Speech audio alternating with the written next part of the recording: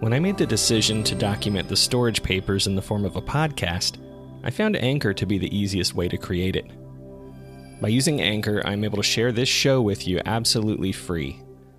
Anchor gives you everything you need in one place, and you can produce the show right from your phone, tablet, or computer. Their easy-to-use creation tools allow anyone with the app to record and edit a podcast so it sounds great. They'll even distribute your podcast for you so it can be heard everywhere podcasts can be found. That includes Spotify, Apple Podcasts, Google Podcasts, and more. You can also easily make money from your podcast with no minimum listenership. So download the Anchor app or go to anchor.fm to get started. And let me know when you do so I can check out your show.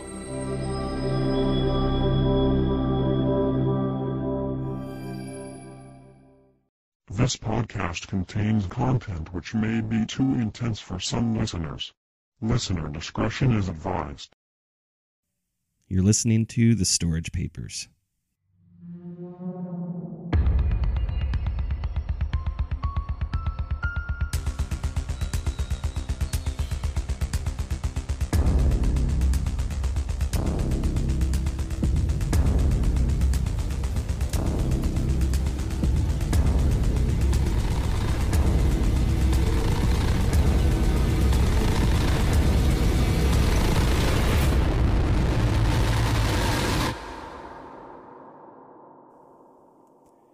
Episode 13, Cocoons.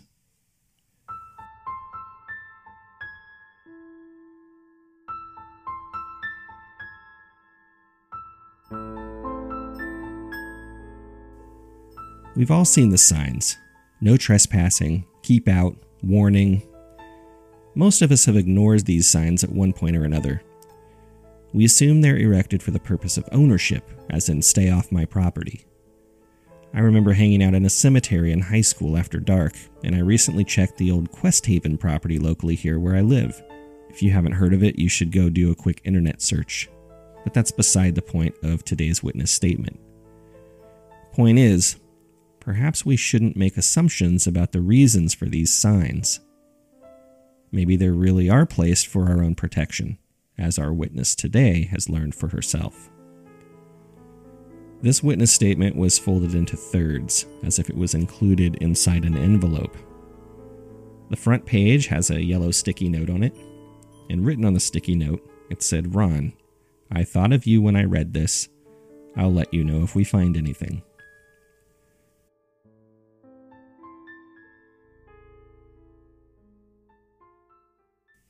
Witness statement of Monique Rivera, Wednesday, April 19th, 2017. Recorded by the California Highway Patrol Office, Officer Ian Partridge. Officer's notes. I found Miss Rivera on Highway 76 just after 7 a.m. this morning. She'd been laying down on the shoulder of the highway, and as I was passing by, she had climbed to her knees and began waving her arms. I barely noticed her due to the amount of dirt covering her, causing her to blend in with the environment. She appeared severely dehydrated, had an ankle injury, and I suspected she was in shock, so I called the paramedics and took her statement at the hospital. The following is her account, which I have forwarded to local law enforcement.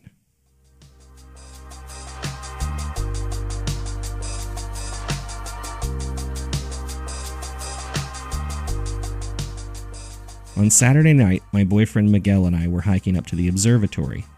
There's a moderate trail that we would take sometimes. You can drive up to the base of the trail, hike just over 3 miles with some elevation gain, and the observatory is at the top of the trail.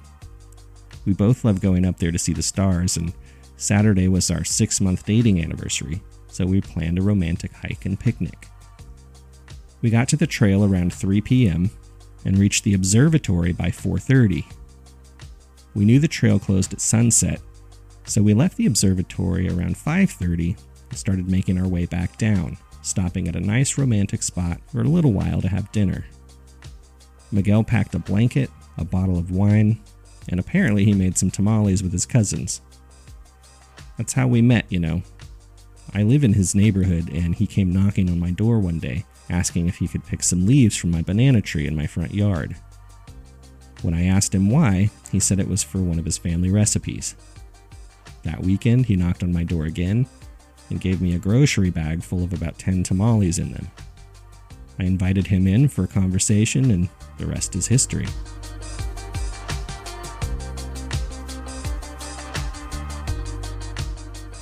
After we ate and had a couple glasses of wine, the sun began to set, and we packed up our belongings and started making our way down the trail back to the car.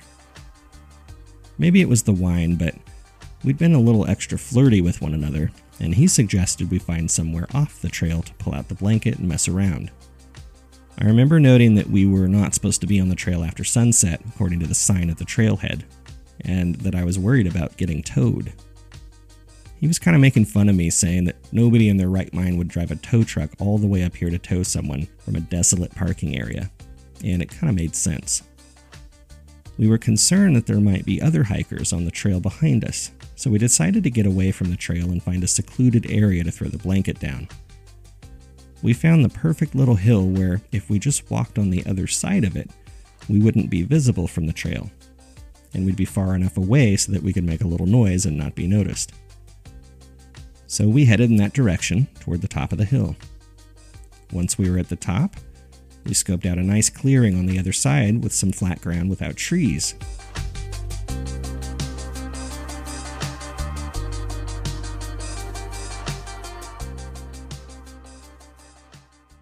As we started walking toward it, we heard a really strange sound, almost like a weird insect that I'd never heard before.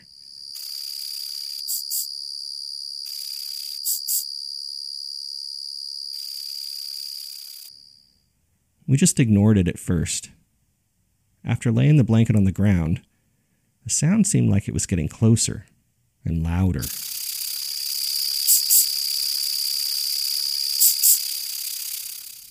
Whatever was causing it couldn't have been more than 10 feet beyond the tree line.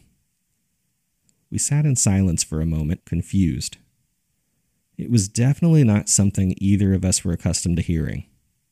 Then we heard some branches break really close to us. As we stood up, whatever it was stopped making any sounds. We looked at one another and talked about feeling weird about making out here unless we took a look and made sure nobody was there. So we started walking in that direction that we heard the noises from.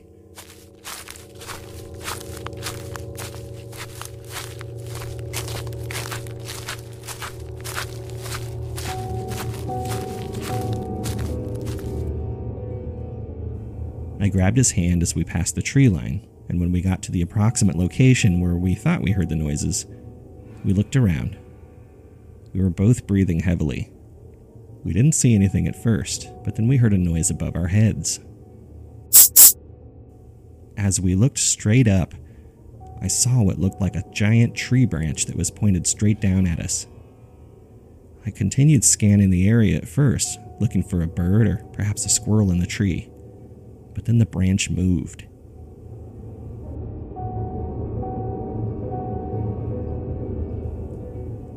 As my eyes refocused on the part that was moving, I realized it was no branch. It was a huge insect head, which looked a lot like a praying mantis. I was speechless and too shocked to make a noise. I looked at Miguel, and he was still scanning the canopy looking for something else.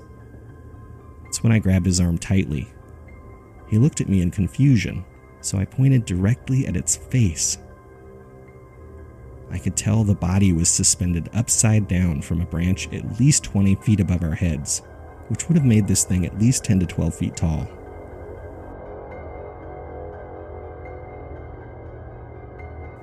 It must have been holding onto the branch above with its feet. Miguel still didn't see it at first.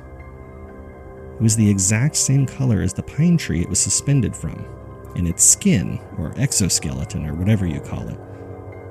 It looked like the bark of the pine tree, as if it were painted on it in the same pattern. It must have been some kind of camouflage. I could tell when Miguel finally recognized that this thing in front of us was something other than the tree because he flinched. When he did, 2 antennae unfolded from the thing's forehead, and small pincers where its jaw was began quivering.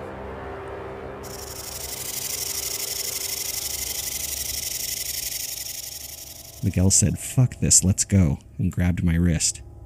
We were attempting to move slowly while we backed away, just watching this thing. Its head moved to follow us, and we didn't get more than a couple steps away before the pinchers spread apart, revealing the thing's mouth on the inside. It began spraying a foul-smelling liquid from a small canal at the bottom of its mouth. It looked like tar.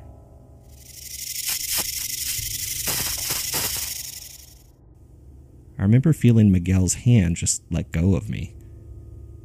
He had taken a majority of the spray directly, and I was getting hit with splatter, which was bouncing off of him. When I turned my head to look at Miguel, he had already hit the ground. It was only a split second before my vision blurred and I became extremely dizzy myself. I too fell on the ground, and before I completely lost consciousness, I remember seeing the forest floor speeding by, and Miguel and I were being dragged through the woods by our feet.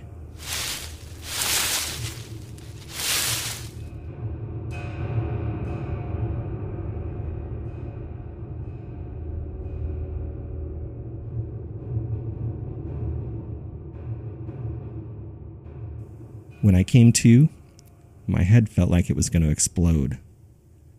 I tried to call Miguel, but my voice came out muffled. There was something over my mouth and face. I started crying and quickly realized my tears were running up onto my forehead instead of down my cheeks. I was hanging upside down somehow. I tried to move my hands, but it was difficult. When I tried to move my head to look towards my hands, it was met with resistance. I couldn't see, and I remembered getting sprayed with that liquid, some of it hitting me in the eyes. I wondered if I'd been blinded by it.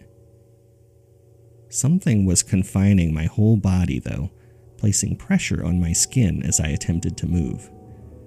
It felt rubbery and viscous. I began to panic, breathing harder and harder until the material begins going in and out of my mouth with each breath like a plastic bag would. Panic continued to set in until I was able to grab hold of the filmy substance with my teeth and was able to bite a hole into it. Like a balloon, a giant hole snapped open in the stuff, instantly allowing the cold, damp air to hit me in the face, and I realized there was nothing wrong with my vision, though it was a little blurry at first. I could see that I was in a dimly lit cave underground somewhere. I'd been dangling upside down in some kind of a cocoon, which began slowly turning the more I wiggled my body to try to get free. All around me there were dozens of other shapes suspended from the ceiling. They looked like sleeping bags, but in various shapes.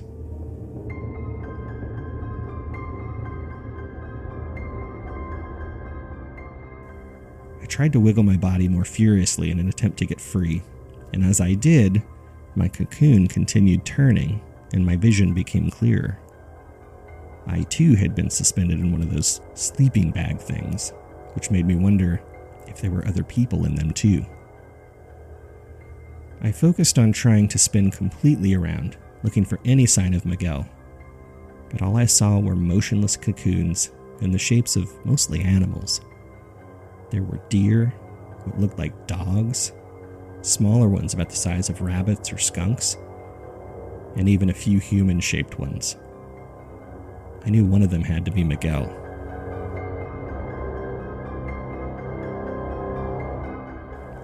Eventually, I was able to get an arm free, which allowed me to rip the material in front of me and ultimately fall onto the ground.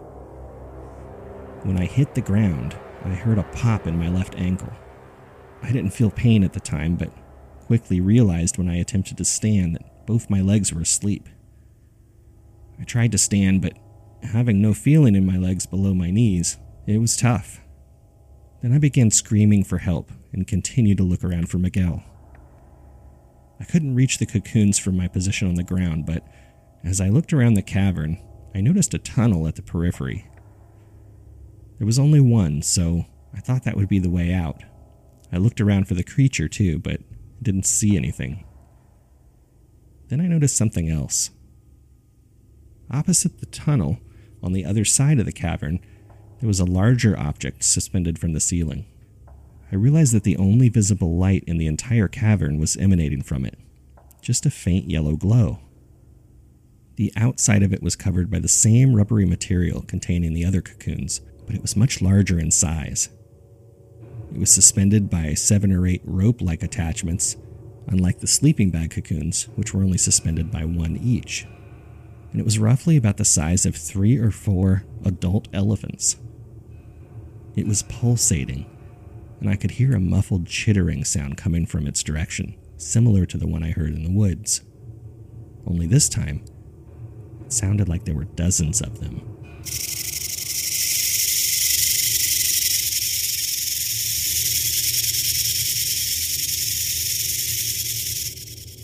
That's when I knew I had to leave, but I was still worried about Miguel. When I was able to stand, I began jumping up to slap a few of the human-shaped cocoons in hopes that one would start moving around. That's when I realized my ankle was in pain. I was only able to reach a few of them, smacking what would be the people's heads, but none of them moved. I probably only got halfway through the human-looking ones when I heard a popping sound, and the chittering got louder. As I turned to look at the giant cocoon, I saw a smaller version of the mantis head I'd seen previously begin to poke its way through the membrane. At that point, I knew if I didn't leave and try to get help, Miguel may not stand a chance, or anyone else that was in there, in fact, if the others were still alive. I didn't know how long they'd been here, but I got the hell out of there as fast as I could.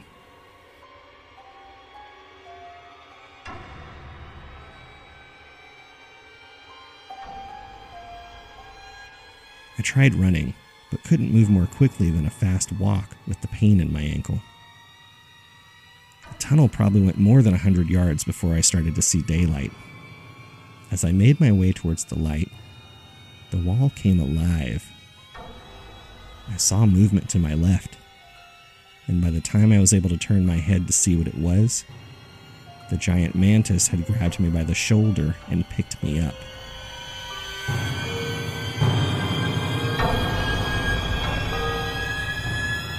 With my feet suspended off the ground, it pulled my face close to its own.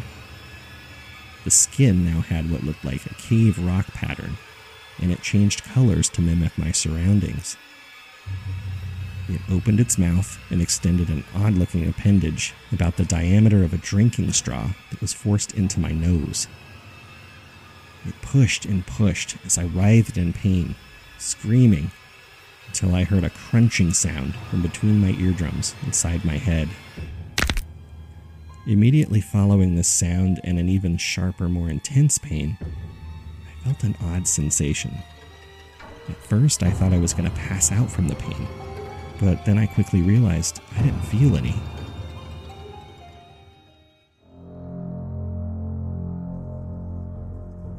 A rush of information and emotion came into my mind. It's hard to explain, but in that moment, I felt like I was having someone else's experiences. I know it sounds crazy. After a few seconds, the appendage slipped out of my nose, being trailed by a stream of blood, and the thing gently lowered me to the ground, turned around, and started skittering down the tunnel in the direction I'd come from. I made it out of the tunnel, and from the looks of it, I was guessing it had to be early afternoon. I was in the middle of a forest, somewhere on Palomar Mountain.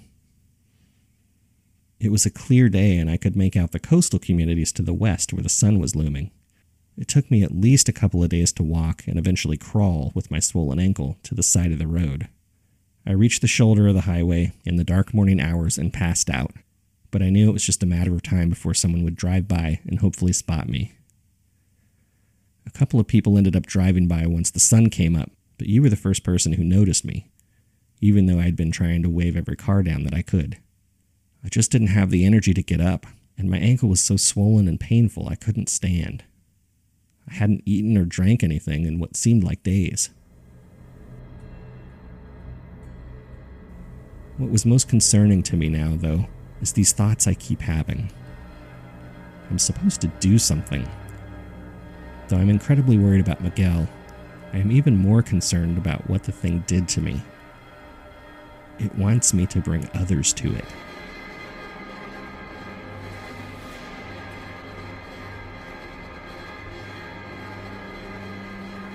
It feeds off people and animals, and there are more of them underneath the mountain, dwelling in the caves. They can come out to hunt, but a majority of their food is derived from luring things to them. It's like a conscious thought that I can't suppress. Even I feel the need to return. On one hand, I'm worried for anyone who might go there in search of Miguel or anyone else. But on the other, I can't just leave him there to die.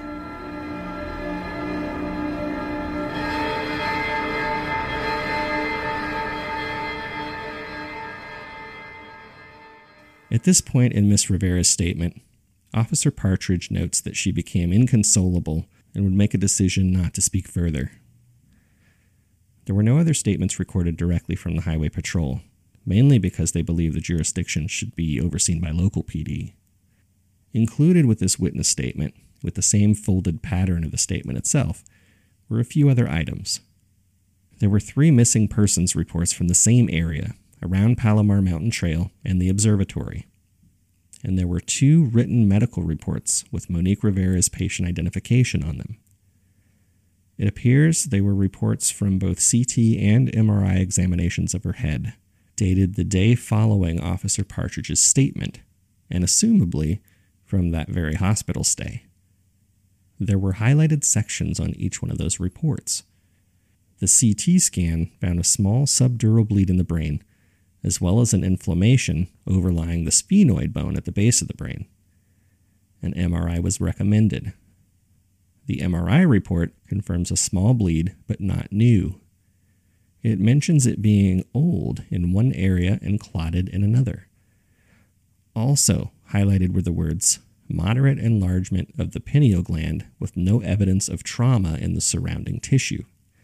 Enlargement noted is typical of post-surgical procedure, but without the typical identifiable scarring pattern as seen with most post-op neurosurgery. Origin of enlargement unknown. Follow up with patient's physician to acquire about previous history of surgery and or international travel.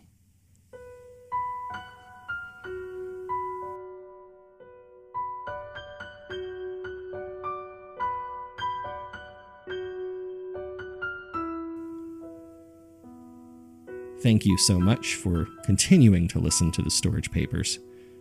If you yourself can corroborate any of the information that I'm reading in any of these episodes, please get in touch with me. Today's episode is number 13, titled Cocoons. You can contact me via Instagram or Twitter at Storage Papers, or you can email me at thestoragepapers@gmail.com. You may also leave a voice message at anchor.fm/thestoragepapers. I'll be back in 2 weeks with some additional counts from the Storage Papers.